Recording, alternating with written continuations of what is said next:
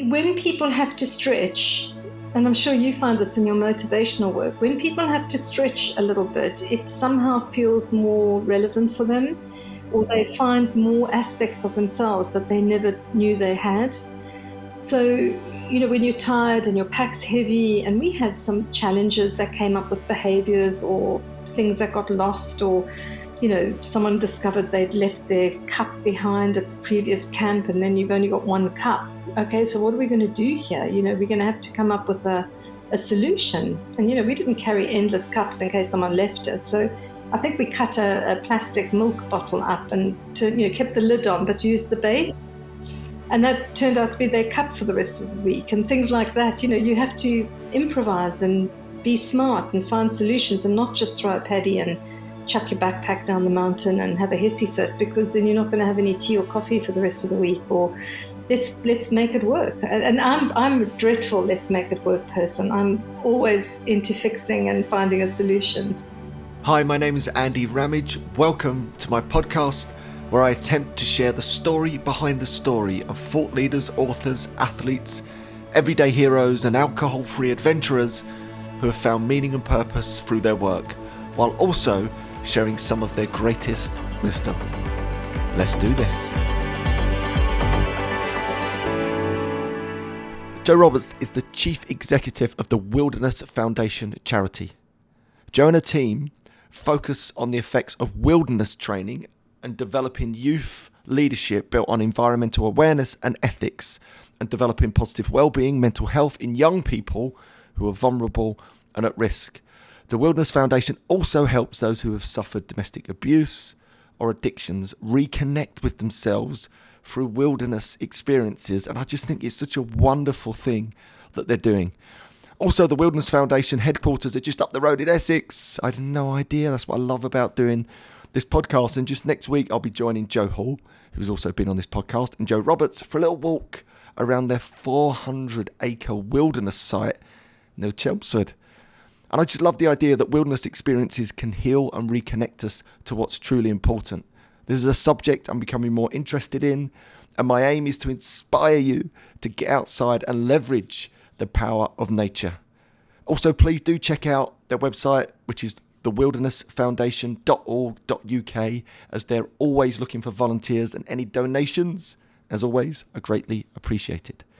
All right, kick back. Let's do this. Now, before we get started, a quick word from our sponsor, Athletic Greens. Yes, we have a sponsor out, the Traps, for the podcast, and not just any sponsor. Athletic Greens is the most comprehensive daily nutritional drink I've ever tried. And it was really important to me to align with a sponsor that were aligned with my values and a product that I actually used. And genuinely, I've been using Athletic Greens for several years now. And I got into it when I first started to transition my diet from a very poor one to an optimal one. And it was listening to podcasts such as the Rich Roll podcast, the Tim Ferriss podcast, and later Rangan Chatterjee's podcast, who are all partners with Athletic Greens. I thought, I've got to give this stuff a try. And it has been a game changer for me. My morning routine, as many of you will know, looks like this. I walk downstairs, fill up a large glass of water, drink it, fill up half full, another glass of water, pour in a scoop of Athletic Greens, fill it up to the top, drink that. I'm on the bike. Now, I know I might have freaked lots of Athletic Green users out who might be like, you can't put the Athletic Green scoop in the middle. It has to go in at the start or at the end. But that's the way I like to use it. And it's like my nutritional insurance, because even with an optimal diet like I have now, life gets in the way. Stressors, lack of time, travel, all of those things are there to trip us up. But I know if I've had my Athletic Greens in the morning, I'm like, job done. And here's the thing, it is packed. Let me give you some of the science and what's actually going on inside this drink. Each scoop's got around 75 vitamins, minerals, whole food sourced ingredients, multivitamins, multi-minerals, probiotics, green superfood blends, and so much more. It basically fills all those nutritional gaps. That's why I use it. And this is where it gets interesting for you guys. Right now, Athletic Greens is doubling down on supporting your immune system, so they're offering my listeners a free, FREE, 1-year supply of vitamin D and 5 free travel packs with your first purchase if you visit my link today. Basically, you'll never have to buy vitamin D again. right? So whether you're looking for peak performance, you're trying to just level up in your life, you're trying to fill those nutritional gaps, you're an alcohol-free adventurer trying to replenish your body, right? This is the drink for you. Simply visit athleticgreens.com/Andy Ramage, right? And join the alcohol-free adventurers, athletes, health-conscious go-getters from around the world who make a daily commitment to their health. Again, simply visit athleticgreens.com/Andy Ramage and get your free year supply of vitamin D and 5 free travel packs today. So we get on, but Joe, it's lovely to meet you, albeit virtually. Thank you for having me. Yes, this is so cool. And another Joe in my life, Joe Hall, who, you know, we've partnered up with for the Live Life Connected, which I believe you delivered a workshop for those guys, was just so impressed. Joe was like, you have to meet the other Joe of the Wilderness Foundation and have a conversation with her, because whatever you did that day, you know, it really impacted Joe Hall and all the people that were involved. So it's a pleasure to have you on. She's so inspiring, isn't she? I mean, she's just one of those life forces, you know, she just kind of energizes wherever she goes. She's wonderful. So yeah, no, thank you. So lovely kind of people around, which is just such a blessing. Yeah, and it's just nice to make these contacts, and being local in Essex, which is always wonderful and always sunny, as I like to tell absolutely anyone and everyone that listens. So I thought what we'd do, Joe, if it's okay, we'd just sort of get like right into it straight away. Maybe if you could tell us a little bit about the Wilderness Foundation UK, how you got into it and its aims. Okay, so Wilderness Foundation UK has been running, the UK Foundation has been actually active since about 1976. It started in South Africa in about 1956 with this idea that if we took people out into the wilderness, but in an incredibly primitive, simple way, so you weren't in a Land Rover, you weren't in a tent, you weren't in a luxury lodge, you literally were just carrying your backpack on your back. That was it, 5 or 10 this immersion. There was something that happened to people in terms of getting to connect with themselves, but also to connect with the natural world, because you'd taken away all the paraphernalia and all the layering and all the kind of additional things that we put onto our lives where we kind of lose contact. It's a bit like dirty plugs. We kind of lose that essential contact. Yeah. So that started up really early on in the 1960s. And our founder was an extraordinary guy called Ian Player. And he was tough, you know. I think the early trails, people didn't have water and all sorts of things. You know, he was rough and rugged. But he was very into the kind of spiritual dimension of nature and wilderness. And he was a strong Jungian. He was just one of the most well-read people, Andy, I've ever met in my whole life. So he would be the person who could quote tracts out of the Bible and poetry, and just extraordinary. He was a wilderness, rough, wild man. So he then became really friendly with some really significant people in the UK. And in 1976, they founded the Wilderness Foundation here. And it sort of rumbled around and did send people to South Africa. And then I got involved in about 1998. I was just returning from living in Luxembourg for 8 years, and had read this book called Shadow and Soul. And it was by Ian, and I'd known him since I was little. And started to think, well, I want to do something around this. I want to be involved in making a difference, because a lot of work had taken place in South Africa. And I was like, what could we do more of here, and how could we help? And so I got very involved then with fundraising and organizing UK people to go out to South Africa and do wilderness journeys. And then Damilola Taylor died in the early, I think it must have been the end of the early 2000. And I started to think, well, gosh, we're doing projects in South Africa that are linking urban youth who've kind of lost their way into wilderness-based programs that really were very cathartic and therapeutic. And they pulled the whole community around. So, you know, sitting in Essex, I started dreaming about how could we bring some of these models here, because there were crises of our youth in inner cities, and there were crises of our youth who'd lost their way, and what could we do here? And so I founded a program called the Turnaround Project. I started to do the research in about 2002, 2003, and had a lot of people wanting to help and be involved. And then in 2007, we launched the first group of Essex youth, some from Ongar, some from Braintree, Chelmsford, really young people who I think people were kind of like, work with this group because we don't know what to do with them. You want to try this out, here you go. And so we ended up doing this program, which lasted a year, but it started with a big wilderness therapy program up in Mull. And I was just laughing with someone earlier and saying, why would you take a group of really tough kids to Mull in November when it's dark at 4:00 in the afternoon and it's raining and it's cold?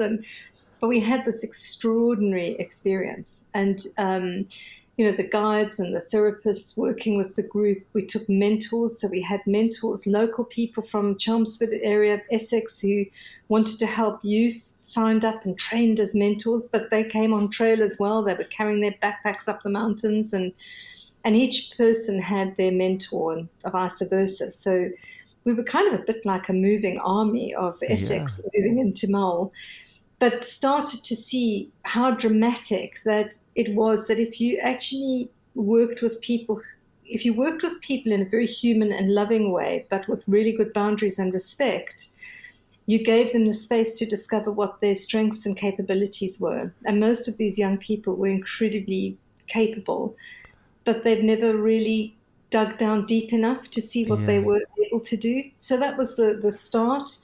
It was an incredibly challenging program, but hugely insightful, hugely beneficial. I'm still close to several of the young people from that first expedition. From the first trip to Mull. I mean, that's amazing. Yeah. And actually Mull that's the island off Scotland. Yeah, it's on the west coast. That's right. So the guy that I co-founded One You Know Beer with, Rory Fairbairns, is from Mull. Oh, really? Funny from enough,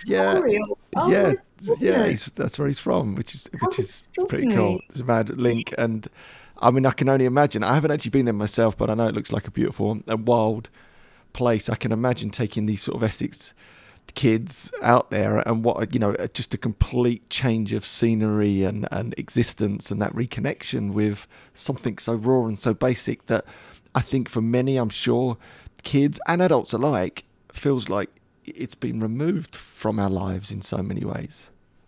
Well, I think it's also very beautiful, and I think we need beauty. There's something about beauty that lifts your spirit. I remember one evening we did one-to-one therapy while the rest of the group were playing frisbee on the beach. Then we kind of worked one-to-one just on one of the days, and it was honestly a pristine white sanded beach with, glowing white sand and turquoise blue water and just silence, nobody else. We're the only humans almost in the world, that sort of feeling. And being able to really sit on the beach in a corner out the wind and talk really deeply with the young person about who they are and where they're going and what they want and what motivates them and what do they feel they can offer themselves in the world. And but such meaningful conversations, nothing trite, really intimate, deep, searching, but you're in the same space, both of you. So the therapist, young person are matched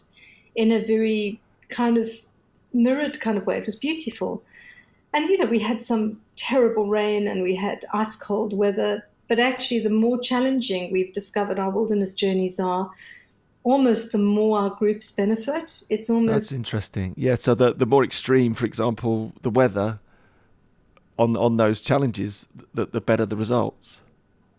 Yeah, I think it's a funny thing. I always try and avoid the weather, probably because I'm a wuss, because I'm South African. But I think when people have to stretch, and I'm sure you find this in your motivational work, when people have to stretch a little bit, it somehow feels more relevant for them. Yeah. Or they find more aspects of themselves that they never knew they had. So, when you're tired and your pack's heavy, and we had some challenges that came up with behaviors or things that got lost, or, someone discovered they'd left their cup behind at the previous camp and then you've only got one cup. Okay, so what are we going to do here? We're going to have to come up with a solution. And, we didn't carry endless cups in case someone left it. So I think we cut a plastic milk bottle up and kept the lid on, but used the base. And that turned out to be their cup for the rest of the week and things like that. You have to improvise and be smart and find solutions and not just throw a paddy and chuck your backpack down the mountain and have a hissy fit, because then you're not going to have any tea or coffee for the rest of the week. Or let's make it work. And I'm a dreadful let's make it work person. I'm always into fixing and finding a solution. So, but it's good for them to find their own solution. So anyway, we started Turnaround, which still runs today. Yeah. We're in our 13th cycle of the program, Wow. which is just beautiful. And, working with a variety of young people who stay incredibly embedded in our hearts, because we become so close and we get to know them so well. And then we started a range of other projects here in England, in Essex, working with 13 to 15-year-olds.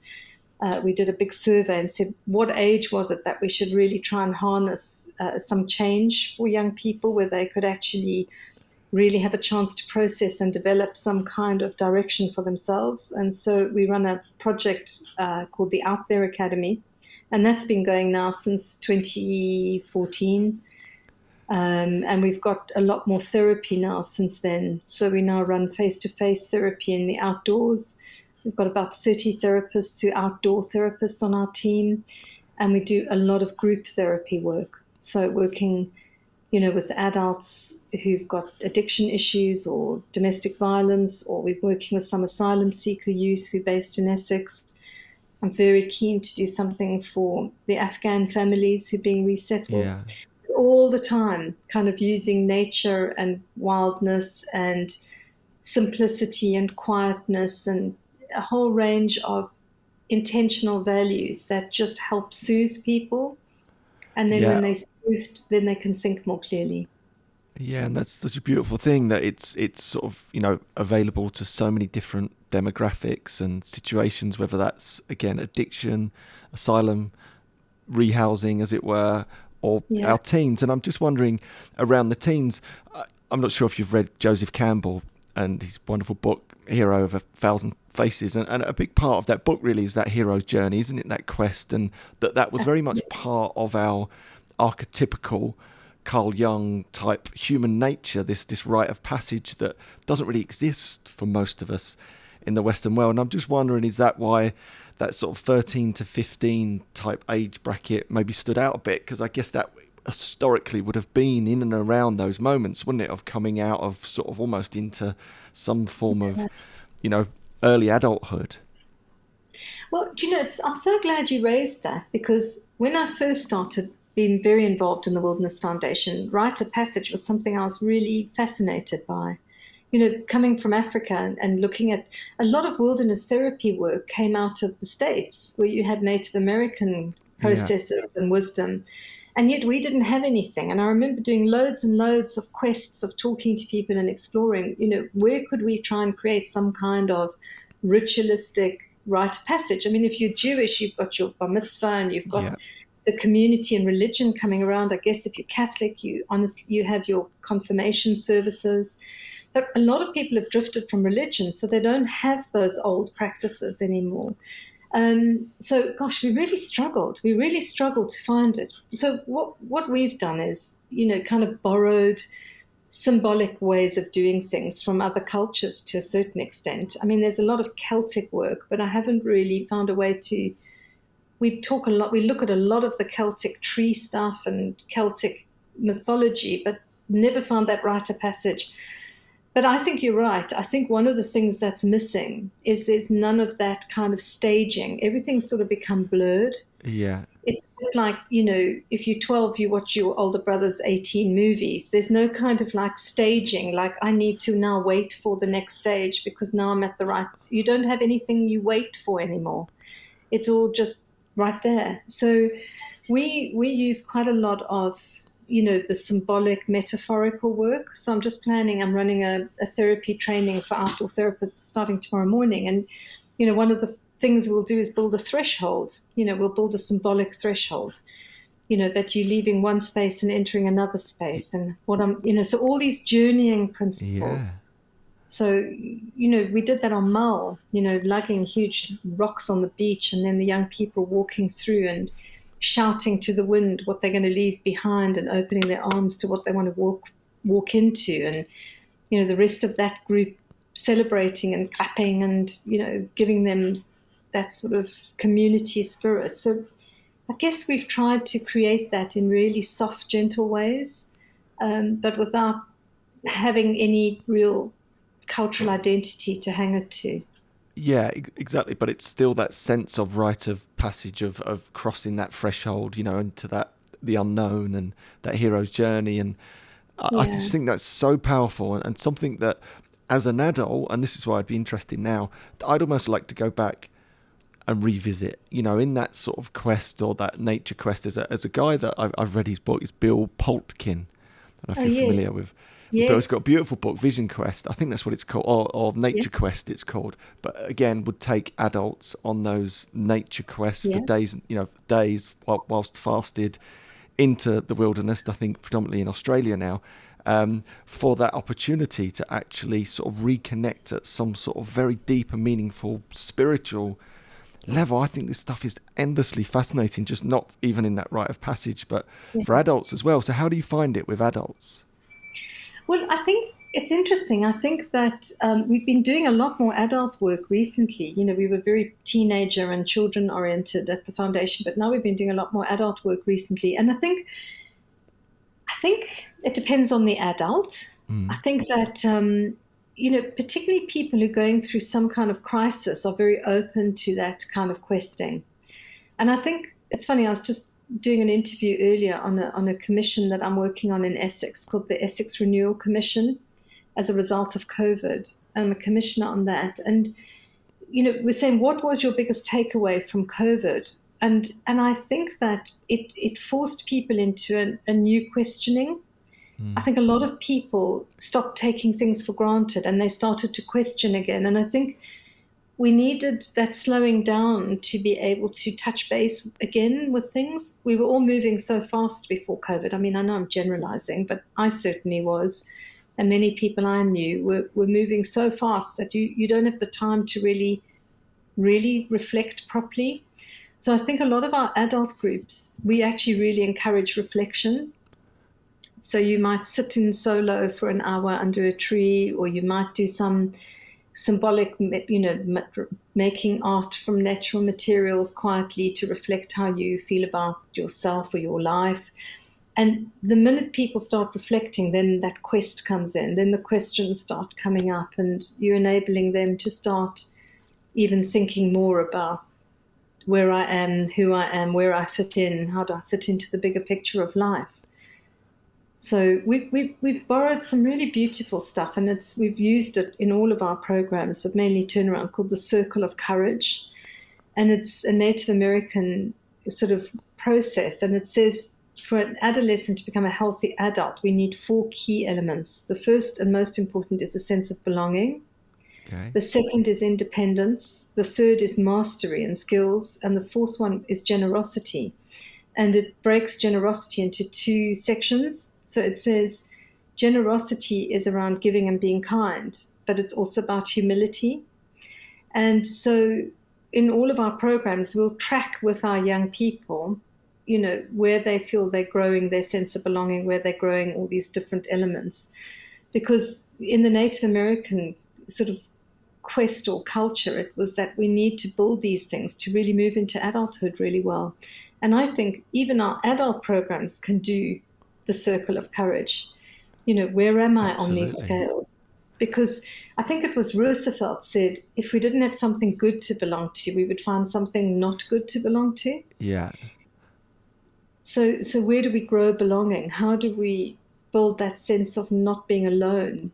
And aloneness is all one. That's where it comes from. But how do we not be alone? We're a social animal. Where do we fit in? How do we feel connection? And I think what we build in our programs is a connection to yourself, a connection to the other person, but also a connection to the earth. So you kind of have like 3 layers of belonging. I think that's it's so powerful. And I identify with this completely. And especially I think in the space where I've spent a lot of time, which is helping people change their relationship with alcohol. Funnily enough, I think that opens up their minds and ideas to a further quest in life. They're ready to listen anew. and actually explore avenues. And they ask those big questions like, what is this life thing all about? And I think it feels to me, again, generalizing, that so many people are a bit lost at the moment. Again, organized religion and, like we said, all those sort of rituals and rites of passage on the whole definitely are in decline. Therefore, lots of people, I just think, are caught in this, Western trap of consumerism and all these things. And it's a bit like, well, what's this all about? And I think there's so much sort of flatness, 5 out of 10ness, where, people are just longing for something. And a lot of that is community. And you're so right. And a lot of it is connection. In many ways, there was a great book by a guy called Johann Hari, and very much the thesis of that book was the opposite of addiction is connection. And I think community, connection with the nature and reconnection with thyself is so important. And I think a key element to all of this is the simplicity of just having some time, literally just some time to reflect and not being switched on 24/7. You're just trying to get through it all the time, sort of survival mode, just to almost come out of that for a day or two or whatever it is, just to sit under a tree, which is something so humanly foundational that we would have done since day dot for all these millennia. That, like, how many times, anyone listening to this, can they actually say, I've sat under a tree for an hour and just pondered life? I bet you it's barely anyone. Yeah, I think and you're right. And I think that's one of the things, that's so fascinating is, we've kind of lived, I'd love to come up with some concept like life interrupters. We've just fast-tracked so fast from a very different way of living in probably the last 200 years. We've exploded with busyness and technology and cars and planes and big cities, and everything's just gone mad. And, some of the theorists, talk about biophilia hypothesis, that we are predestined to be close and living within nature. And we've exploded away from all of that. And actually, I think psychologically, our psyche, our spirit hasn't actually been able to catch up. And there was a lovely thing about, I can't remember which one was it. It was, who was the big, it was Stan Lee, for example. There was this thing about, he talked about how the porters sort of would talk about the need to walk slowly so that your spirit catches up with you as you're walking. And we laugh when we say we go on a wilderness trail somewhere in the olden days to South Africa on a plane. You never had the time for your spirit to catch up because nothing takes... It's like a pregnancy. I think pregnancy is so important because it's 9 months of getting used to something, but I'm sure a lot of people would say, I don't want to be pregnant anymore. If I could flick a switch and, conception, baby, nothing. Yeah. We all seem to, sorry, those are my dogs going mad. We never seem to be able to, we want everything to be too quick. We want everything to happen instantly. We're not going through that kind of growth phase, that things take time, seeds take time, plants take time. I think we want things too quickly. And I think that's what's happened. I'm sorry about that. I think that's so true. That's okay. I think it's so true. Exactly that. We've evolved all these millennia in a certain way, and it's just in the last 200 years, really, everything's just changed so dramatically, and the speed of change is accelerating, and that's the thing, isn't it? Even, you've obviously been doing this for, many years now, 22 odd years. 3 years, yeah. I mean, and what are the sort of changes that you've seen in that time? I guess, that's right through the whole sort of smartphone development. Have you noticed a sort of trend over those years, or is it similar? People are showing up with similar type of just issues around reconnection. Do you know, I sound like such an old fart. Sorry, I'm not allowed to say that. I think what really, really, really hits me is how little people talk to each other now. Yeah, I get really sad in restaurants or when I see families together, and everyone is on their phone or on an iPad. It's just, I think we've lost that ability to talk and just hang out together. There's always another person in either a game or a text running or a message running or social media running. It's just wherever you go. I remember there's a new development in Chelmsford at Bewley Park.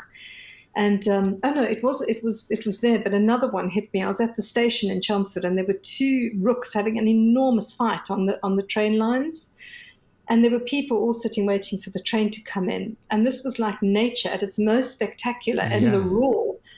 And nobody was looking. Everyone was on their phones. No, everyone's heads were down. There wasn't anybody looking up and taking note, but everyone was just absorbed into their phones. And I think we miss so much. We miss so much joy of looking into someone's face and their eyes, and we're just so fixed on screens. And I think that's the biggest change that I have seen in these last years. And it makes me kind of sad, because from an animal anthropological, I used to work as a social anthropologist. We need social contact. We need to look each other in the face. We need touch. We need connection. We need to belong. We need to be in a social group to feel safe and to be alive. And we're becoming more individualistic, becoming more alone or one in our way of living. Yeah, and I think COVID made that worse, I think. What you said there's important to feel alive. I just think without that connection to something or someone, or that conversation, or that, that touch of someone's hand, or that look in someone's eye, it just feels, and again, I think this goes back to what I was saying earlier. I think this is why there's that sort of malaise. There's a bit of a cultural malaise that people have just fallen into, because they're missing those key ingredients of being human. And I had a lovely lady on the podcast called Laura Willis, who has got an organisation called Shine Offline, and her research, which went back to almost the start of the smartphone, said that our free time, i.e. the time that we can do what we wish with, about a year or two after the smartphone, had already jumped to about 50% screen time when they run that same test. And bearing in mind, this is pre-COVID and everything, this is 3 or 4 years ago, it was 97%. On average, 97% of our free time now, like that real free time where you could be bored, you could, sit in nature, sit under your tree, 97%. I mean, imagine pre-COVID, it hasn't really got anywhere to go, has it? So we've almost sort of topped out in terms of the amount of time we're actually spending to spend time with people, reflect in nature. And it reminds me, over actually lockdown, we got a hot tub. We got one of those lazy boy spas, right? You couldn't go away. There was not a lot going on. So we said, let's just invest in that. And it was one of the best investments we've ever made as a family, because what we realized is, in there, one, we were outside effectively, in nature, in the garden, which was great, or looking at the stars, but there was no technology in there. We didn't realize it at the time, but it was this place, and it still is, where we get together as a family. All the good goss goes down in the hot tub, because it's probably one of the few places on the planet right now where we can go and there is no distraction. There isn't that sort of buzz, or one of the kids has half got an eye on something, or a bit of a TV in the background. It's just this outside in nature, in our garden. And it's a blissful time. We connect and catch up. And I just can't help but think we just need more of this. And that's why I'm really drawn to what it is that you're doing at the Wilderness Foundation in all its different genres and guises, because it's just something that feels so incredibly necessary, more so now than like ever before. Do I think also it's really difficult because I think we need to also almost try and help families find how to do this again. And I think, we've been running a fascinating project with women in domestic abuse, coming out surviving domestic abuse, and just the drama and the stress within family, and the pain and the hurt and all the different kind of dimensions. But also, if you throw poverty into it, and insecurity about money and food and safety, and people are so distracted in their own stuff that they don't really have the time or capacity to really be opening their arms out wide enough. And so everybody becomes more in their heads. And so therefore, even though you parent well and you want to be a good parent, you're so caught up in all the drama. And we were just talking earlier, I don't see many families eating together anymore. Most of our teenagers that we work with might forage in the kitchen, and then they go straight up to their bedroom and they game there, or they're on their phone, but they're not eating together. And I think it would be really lovely to do more family work. We already do family therapy, where we're trying to sort of help people learn how to deep listen, how to make space for each other, how to let other people have opinions, because actually you might have an opinion. It doesn't mean mine has to change, but I'm just giving you the space for yours, and just build up that kind of way of being together again, because I think we've lost it. And, I know some young people, a young person I worked with about 5 years ago, and she was desperately lonely because she would come downstairs to try and make conversation with her parents, but they were on their phones all the time. And she said she'd come and sit in the lounge, but they wouldn't talk to her because they were just on their phones. And she'd be saying, can we chat? And they'd be, yeah, I'll be with you in a minute, whoop, back to phones again. And I'm so glad your family's found the hot tub. And I think you can see that benefit and you can feel it. And your children will remember that for the rest of their lives, those times in the hot tub. Because actually we don't really remember the times we're sitting all on our phones together. We remember the times we were doing something together or being together or connected together. That's where our mind will disappear to. I think that's so important, again, about the work that you're doing, because in some ways, there is that Maslow's hierarchy of needs that's come into my mind, and it's well and good for me, in a fortunate position as a white male in society that's at a certain economic level that can afford to do certain things potentially that allow me to reflect and, think about the bigger picture. And I can only imagine, as, from an economic standpoint, if you're still in survival mode and you're just trying to get through, you've got bills to pay, you've got stresses, you've got a family to try and raise, the sort of being open to, reconnecting with nature or feeling like you've got the time to do those things. My guess is that it would be a lot harder. So I'm assuming that the work that you're doing is obviously facilitating families to be able to do those type of things, which I think is important. We tried during COVID to try and come up with a kind of a plan that people could follow on social media, and it was kind of like, if you live in a flat, how can I connect with nature? What things could I do with my kids if I've got two small children in a 2-bedroomed or a 2-roomed flat in Tower Hamlets? How could I, what could we do? How could we get outside? And it was things like, walking on the pavement and then counting how many different green plants we could see in the cracks, and, almost building mindfulness things of touching leaves as you walk past someone's garden, and, trying to look at birds and saying, even though some of us were enabled to be in the countryside with gardens, but there were things we could still do, even if we lived in a busy city, and there were still bits of nature that were still there for us to touch into and to get the joy of.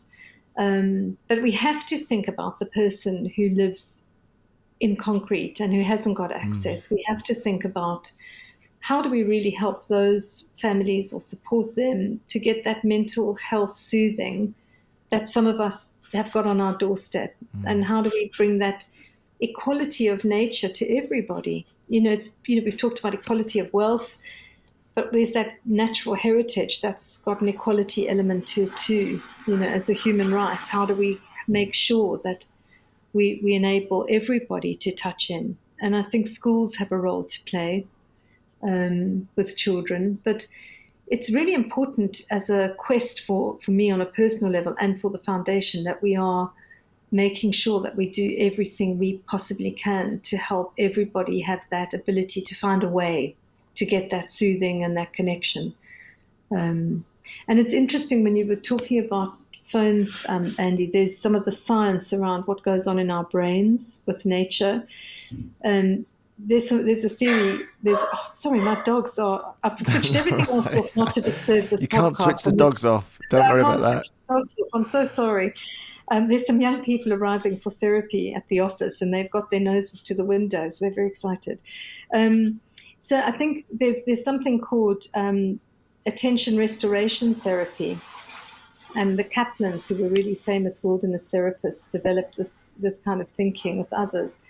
And it said that most of our lives, when we on that 97% with our eyes on a screen, it's what they call directed attention. So everything is just focused in.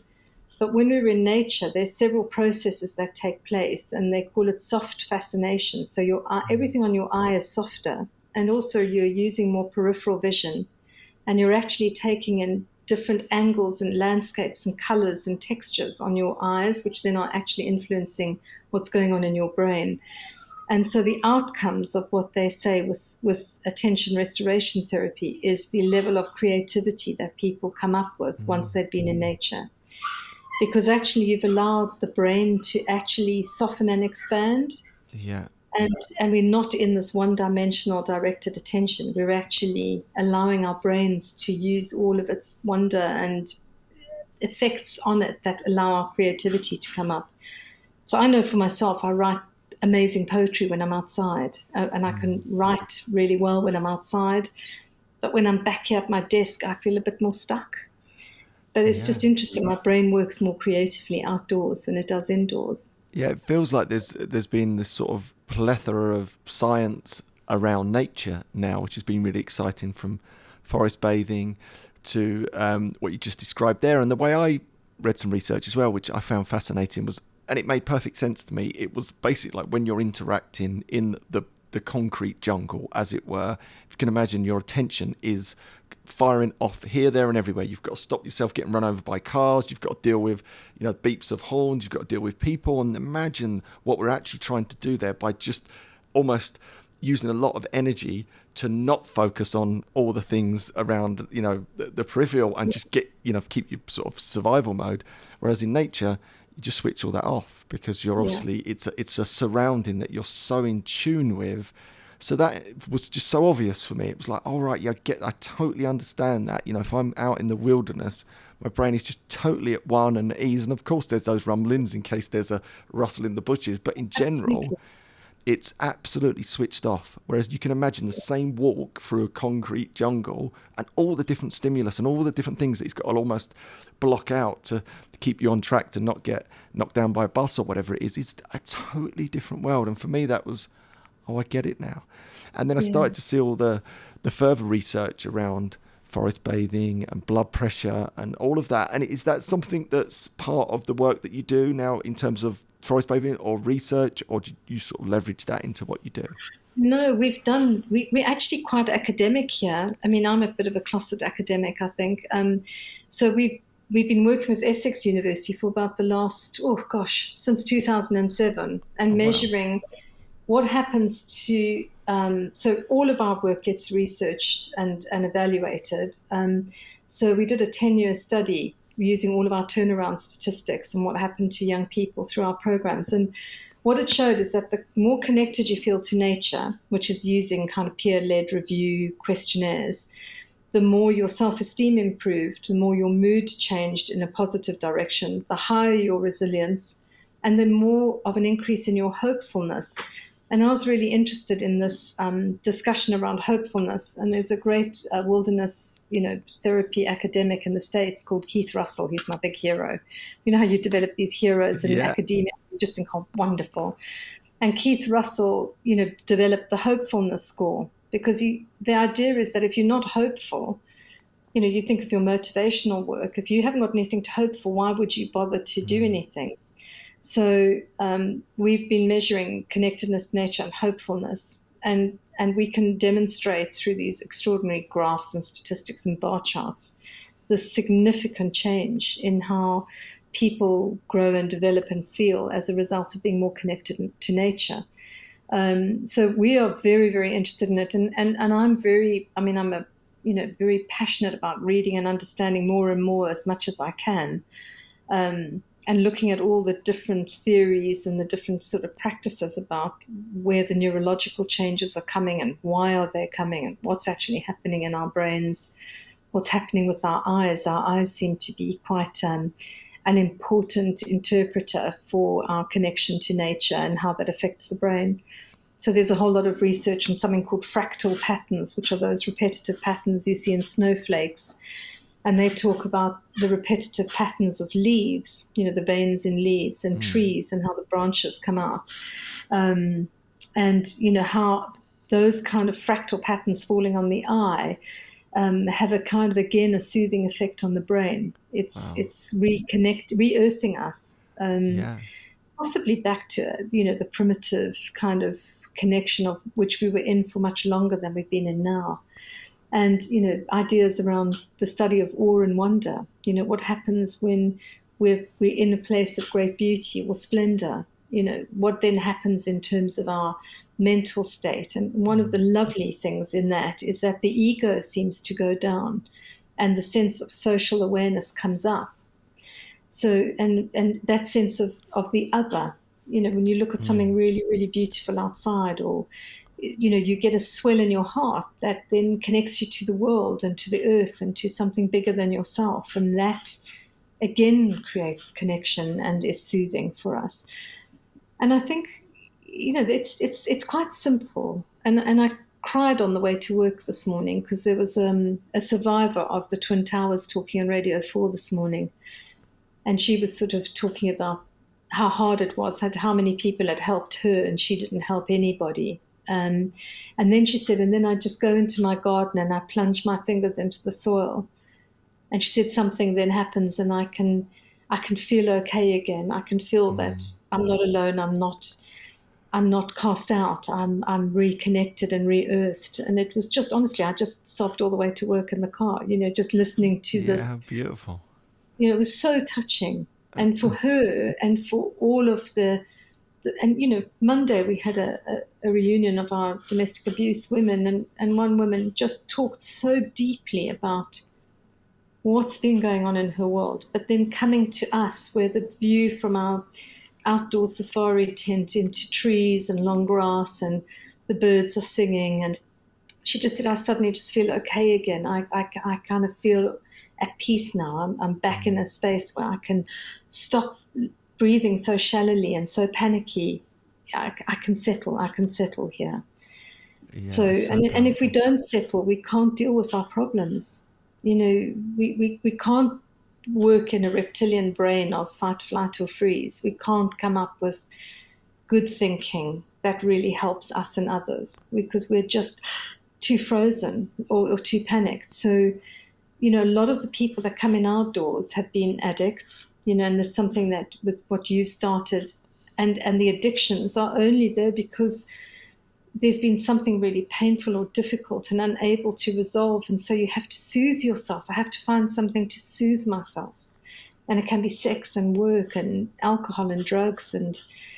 But nature can soothe us. So it's almost like a kind of a vitamin N bottle we've got there to help people. Yeah, and I think it's really important to me. And nature's definitely been soothing to me over the last 10 years. It's always been a big part of my life, but especially so since, I stopped drinking, for example, and set out my own quest in that way, that I've spent a lot of time in nature. It's almost a joke that we would go to the woods every day and do my Facebook lives from the woods, and, I love showing people around over Faundon.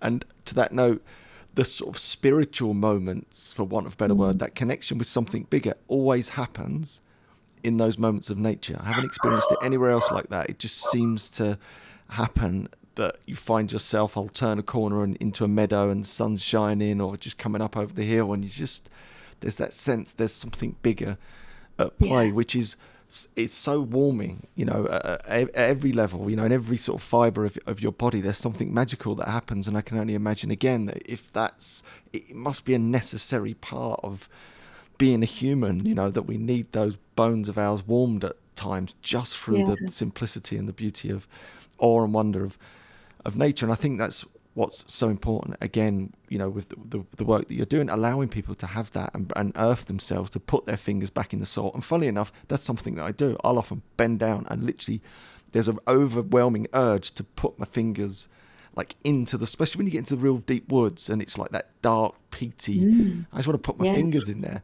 Or I'll lean up against, I have to do stealth tree hugging, I've got to admit. So I can't get in there for the full, so I lean up against it as if I'm doing a calf stretch, because I've normally got my running gear on, but secretly what I'm doing is breathing in to the tree, and there's again, if you put your hands on the bark of a tree, there's something unbelievably, it's just, I can't quite describe it. I can't put my fingers on it literally, but there's something about that, there's all of these things I think are so inherent to what it is to be human.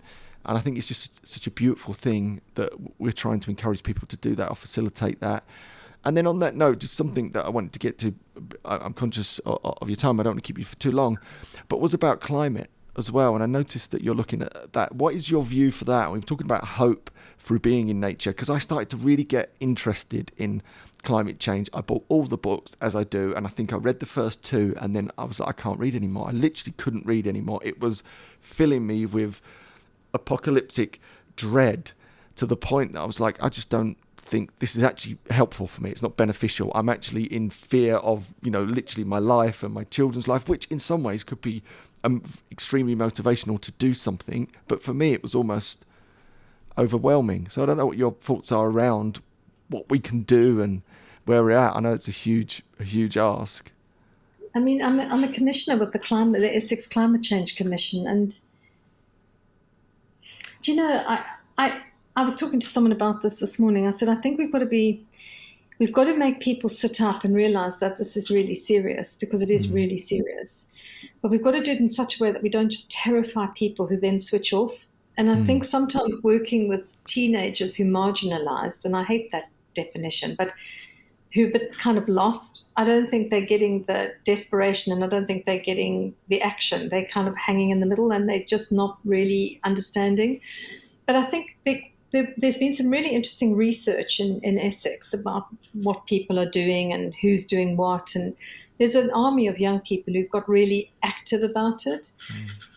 I think we've got to be very careful not to get elitist, like I'm really good and you really bad, because I think that's what humans often go into, that sort of frame. But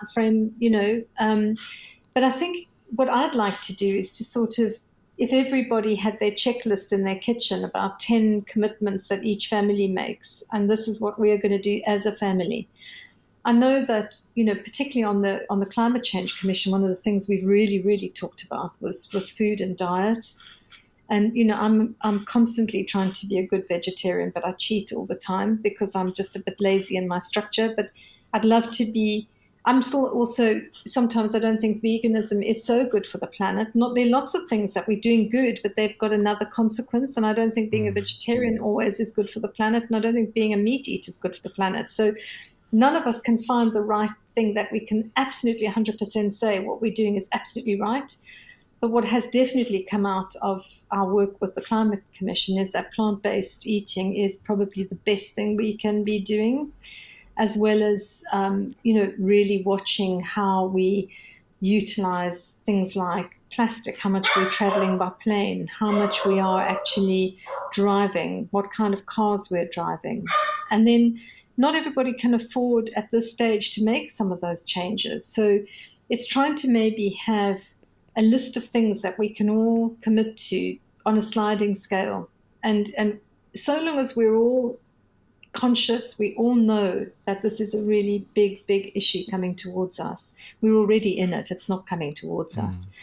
But if everybody did something, it would make a big difference. And I think there's something about communication, and there's something about how we don't make it, as I said just now, elitist, that everybody has their own sense of power of what they can do themselves and not feel disempowered. And I'm not quite sure how we do that. I mean, we've talked a lot about community engagement. I think there's a lot more to maybe help schools to really kind of get young people really, really thinking in a fresh way, although I think a lot of them are already. I think my generation are very good at recycling, but we're not very good at driving better cars. We're not very good at being plant-based. The kind of 50, 60, 70-year-olds are actually living very austerely. I mean, my husband is an incredibly passionate, green liver. The lights are all off and we're stumbling around in the dark, and, recycles everything, use as little plastic as we can. We try and do that. But yet when I did my WWF check on my climate change, I'm not doing enough. But I think, we rewilded our garden. We're doing as much as I think we can do, but we could probably do some more. But I think it's that's not the key, making isn't it? people feel bad.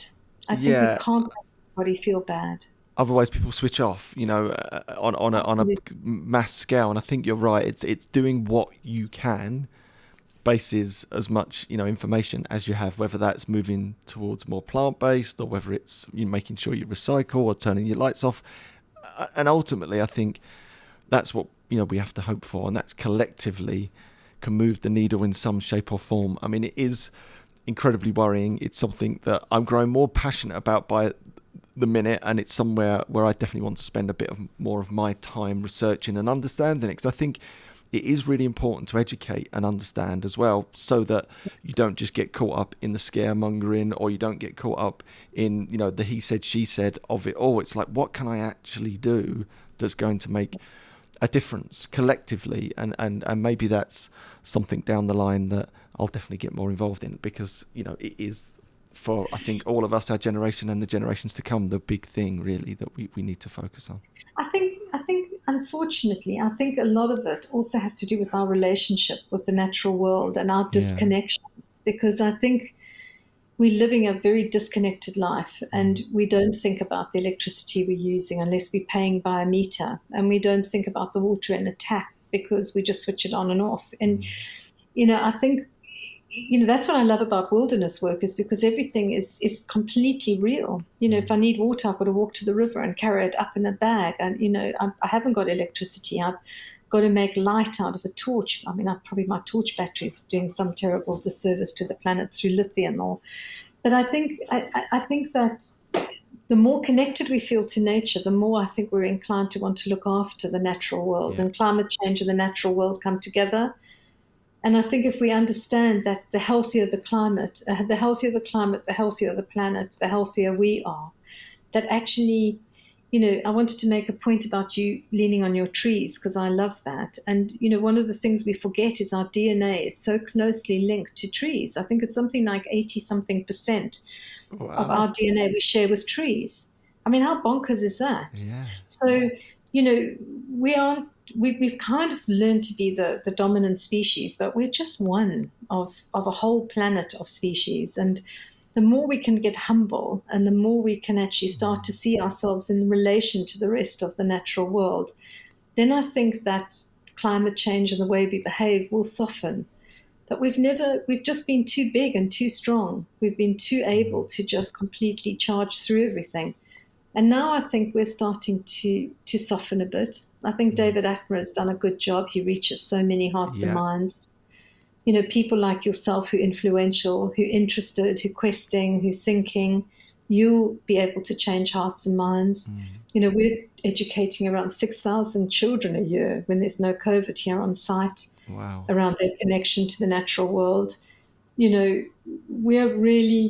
just got to keep doing it, but not making people feel bad, but still exciting people that we've all got to work together, because it's huge. I mean, when you look at the statistics of flooding in Essex, I mean, it is horrendous what we're looking at coming into the future.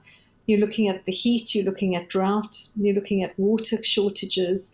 There's just an enormous amount coming towards us, and for our children's sake, we have to act. We have to do what we can. Yeah, and I think that's the key bit.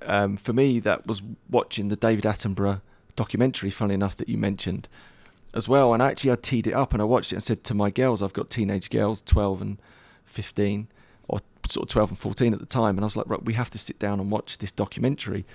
And the truth was, both of them were really fearful. They knew what the documentary was going to be. They knew, the punchline at the end. And it was really difficult for them, because instantly it raised those questions, and I could see the fear in their eyes of, is our planet, is it doomed? Is it what's going on? And it was a really powerful experience for me. And I sort of put on my superhero dad pants and was like, right, that's it. Your dad's going to do something about it. And, and I feel like I haven't actually done anywhere near enough. And, in truth, and I'm someone that is really engaged and really interested.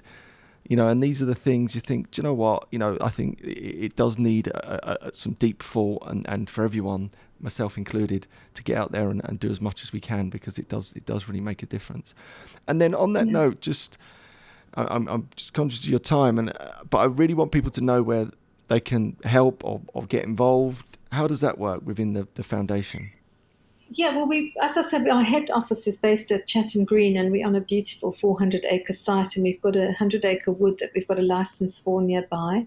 Oh, wow. We really need help with funding for our therapy sessions. We've just run out of face-to-face funding. The more money we raise, the more sessions we offer, and it's gone. The mental health crisis is through the roof. So if anybody can help us with kind of getting more funding in for our therapy, we'd be ever so grateful. And that's for group and individual therapy. We've got a lot of people out there who are significantly struggling, and a lot of young people and adults who've lost the point of life. And, our work is to try and really help them discover that there is a point. We've been given a life, and what are we going to do with it, and how do we make that work for the best for everybody? And then, we are really short of mentors. So we run our outdoor therapy programs, and we train our mentors. And we have mentors who work one-to-one with young people at their own convenience. But we really need our day mentors. So all of our group work relies really heavily on our volunteers who are trained and support the young people and adults on our programs. And they're part of our team. We're cooking, we're eating, we're talking and sharing together. And we really need that kind of level of support and help. We're building an ambassador team, so people who would be willing to be ambassadors for wilderness and our values. We're really keen to talk to anybody who wants to try and help us with getting the word out. And we're looking for, PR or media or office volunteering. We've got our allotment in Chelmsford with significantly disabled young people. And we're looking for people who might enjoy vegetable gardening and who would like to work side by side with youngsters who are struggling, young adults, and who are just the most beautiful human beings. And my husband volunteers there, and it's just a very inspiring place to be. And if anybody knows of anyone who's retired or time on their hands who's good with woodwork, we're looking for another carpenter to come and work with our special education needs, young people outside building and making benches and doing things in the outdoors. So on our website are our different volunteer activities. But, we're a very good, fun, loving, good team, and we really appreciate and value all of our volunteers and support team immensely. I've been inspired. There's the dogs off again. The dogs, sorry. And just finally, where's the website that people should go to, or the best point of contact? So thank you, Andy. It's www.wildernessfoundation.org.uk, so org.uk. That's where people can find out more about us. And we've got a lot of social media channels that you can link onto on our website as well, and sign up for our newsletter. And if anyone's passing Chatham Green, pop by and come and say hello and meet some of the team. We'll 100% be coming over to say hello. And I'm sure putting this podcast out, there's lots of people in the Essex area and surrounding that hopefully will be inspired about this conversation, that will be in touch, which would be Thank you, Andy. fabulous. And come for a walk and a lean on a tree. We'd love to have you. Yeah, will do. And thank you for spending some time with me today. You're really good. That was wonderful. Thank you. Thank you. Take care. Cool. Bye.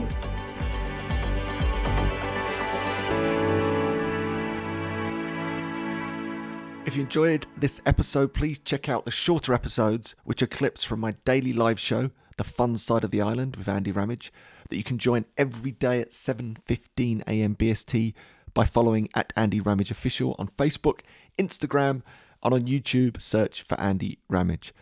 Also, for the first time ever, I'm now training double accredited coaches in my unique coaching blueprint. Go to andyramage.com and check out courses for more information.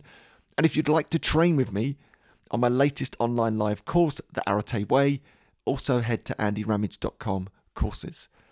I'll make no secret of it. I would love to train with you, so let's make it happen. And I thank you for listening. It's deeply appreciated.